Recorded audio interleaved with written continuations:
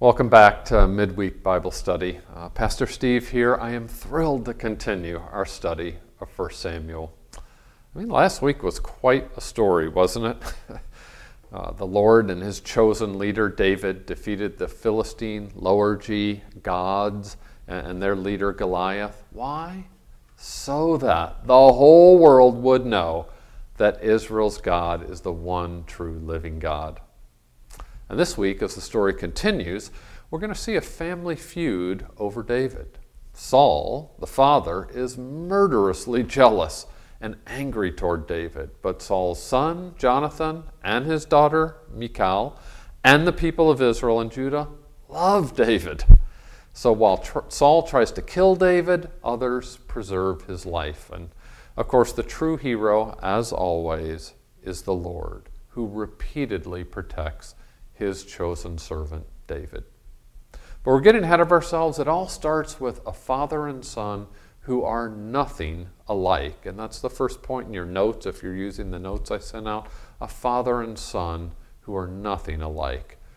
Due to nature and nurture, it often happens that children resemble their parents. Like parent, like child. Right? He's a chip off the old block. She's the spitting image of her mom. The acorn doesn't fall far from the tree. They're cut from the same cloth. But we know from our Bibles and from experience that sometimes parents and children are polar opposites, as with Saul and Jonathan here. Again, if we remember the backstory of chapter 14, we've already seen that Jonathan displays faith where Saul displays foolishness. And the same pattern holds true here in chapter 18. You know the story. David's just returned with the head of the Philistine in his hand, and in David's brief post-battle conversation with Saul, apparently Jonathan is present because as soon as David finished speaking to Saul, his dad, Jonathan's soul was knit together to David's soul, and Jonathan loved him. They were knit together in a special, deep way at a soul level. In fact, Jonathan loved David so much that he initiated a covenant with David, giving him his royal robe, his armor, and his weapons. You see, rather than seeing David as a rival or as a threat to Jonathan's own presumed future kingship, Jonathan seems to perceive that David is God's chosen leader. So Jonathan, the crown prince, mind you, he is willing to be the lesser. And he graciously follows God's plan in supporting David right from the start. We're also told that Saul sent David out on military ventures where David enjoyed great success. All the people of Israel and Saul's inner circle were really happy with this arrangement. So it's all sunny in Israel, right? But then a dark cloud appears. We learn that as the Israelite army returned from defeating Goliath and the Philistines, the Israelite women celebrated with dancing and tambourines and a victory song about how Saul has struck down his thousands and David his 10,000. While everyone else is rejoicing, Saul is envious, right? He's angry. He's fixated on this comparison, and he's worried that David is going to usurp his place, right? What more can he have but the kingdom now? And we know from the backstory in chapter 16, verse 14, that as a consequence of his repeated disobedience, the Spirit of the Lord, capital S, Spirit of the Lord, had departed from Saul, and a harmful, lowercase s, Spirit from the Lord had come upon Saul. And that's what happens here in verse 10. Though David attempts to pacify Saul with some soothing music, as Saul just continues to stew in his anger and envy and suspicion, it boils over and Saul hurls his spear at David in an attempt to pin him to the wall. In fact, we're told that David had to evade attempted murder twice. Then in verses 12 to 15, we read twice that the Lord was with David, which is why David had great success. And it's also why Saul feared David. though all Israel and Judah loved David, their military leader. So the big picture is this. Jonathan faithfully loves and supports David, but Saul insecurely envies David and repeatedly tries to kill him. Father and son are nothing alike. And father and daughter are divided too, which is our second point. We see this in verses 17 to 30. First, Saul tries to cut a devious deal with David. You see, on the surface, Saul offers David his oldest daughter, Merab, for a wife, in exchange for David continuing as Saul's military leader. But underneath it all, really, Saul was thinking, hey, the odds are going to catch up with David, right? And eventually he's going to meet his death in some future battle with the Philistines. So Saul is suggesting a wedding, but he's hoping for a funeral. And not only is Saul devious here, he's faithless here, right? Think about it. Remember in verse 12, Saul was afraid of David because the Lord was with David?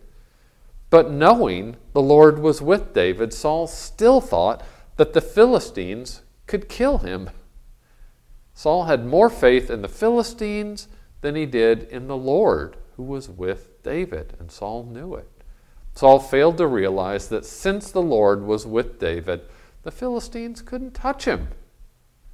Well, the first ploy of Saul falls apart with David's humble reply to Saul and the oldest daughter marrying someone else. But another of Saul's daughters, Michal, loved David, which Saul pounces on to try his same trick a second time. Using additional persuasion from his servants this time, Saul hoped to cement the family relationship with David via marriage and kind of lock David into his military role, which again Saul hoped would lead to his death. Again, on the surface, he was planning a wedding. Underneath it, he was hoping for a funeral. Well, David could not afford the usual bride price for a king's daughter, so Saul asks him to kill 100 Philistines instead. Again, Saul's true intent here was that the Philistines would kill David in the combat. And David and his men actually doubled Saul's request, killing 200 Philistines and bringing him the physical proof. So David married Saul's daughter Michal, and again we're told that father and daughter are nothing alike. Michal loved David, but Saul became increasingly afraid of David and was David's enemy continually, not just sporadically. From this point forward, he's his enemy continually. Why? Because Saul saw and knew that the Lord was with David and that his daughter, like his son, loved David. 3 times in this chapter, verses 12, 14, and 28, we read that the Lord was with David. But not just David, right? What a comfort for us to know that one of Jesus' names is Emmanuel, which means God with us. So God's people can confidently say, if God is for us, who can be against us? The Lord is my helper. I will not fear. What can man do to me? That brings us to chapter 19, which we'll explore under 3 headings. Jonathan sides with David, Michal sides with David, and the Holy Spirit sides with David. You notice in chapter 19, verse 1, that there is no more hoping that David dies in battle with the Philistines on Saul's part. Instead, Saul gives a direct order to kill David. He gives this order to his son and to all of his servants, his inner circle of attendants, that they should kill David. He's a marked man. But Jonathan delighted much in David, and so he warned David about Saul's intent to kill him, and he appealed to Saul to treat David justly, not to sinfully kill him without cause. And amazingly, it worked. Saul swore not to kill David, and Jonathan was able to bring about a temporary reconciliation. So I think there's a lot to learn from Jonathan's example. Right? He self-sacrificially defends an innocent friend rather than seeking gain from the situation. Remember, if David had been taken out, it would have been a smooth path to the throne for Jonathan as crown prince. But he remains true to his covenant, even when it pits him against his powerful and volatile dad. And you remember, back to chapter 14, his dad had been ready to kill Jonathan over eating a little honey. He didn't want to get on the wrong side of this guy. And Jonathan, thirdly, gives God the glory. Right? He says that through David, the Lord worked a great salvation for all Israel. He gives God the glory. And fourthly, Jonathan was a peacemaker who restored an estranged relationship, at least temporarily. He was able to bring David to Saul to be in his presence as he had been before. But it was just temporary. When there was war again, David once more went out and defeated the Philistines in battle, and apparently that stirred up Saul's festering jealousy. A harmful spirit from God comes upon Saul, who once again attempts to spear David, right? He's breaking his oath, notice from verse 6. Remember what he had said? As long as the Lord lives, he shall not be put to death. And now he's trying to put him to death. David flees home. He's never going to return to Saul's court again. But Saul's men are watching David's house. They're kind of casing the joint with Saul planning to kill David the very next morning. Again, breaking his oath that as the Lord lives, he shall not be put to death.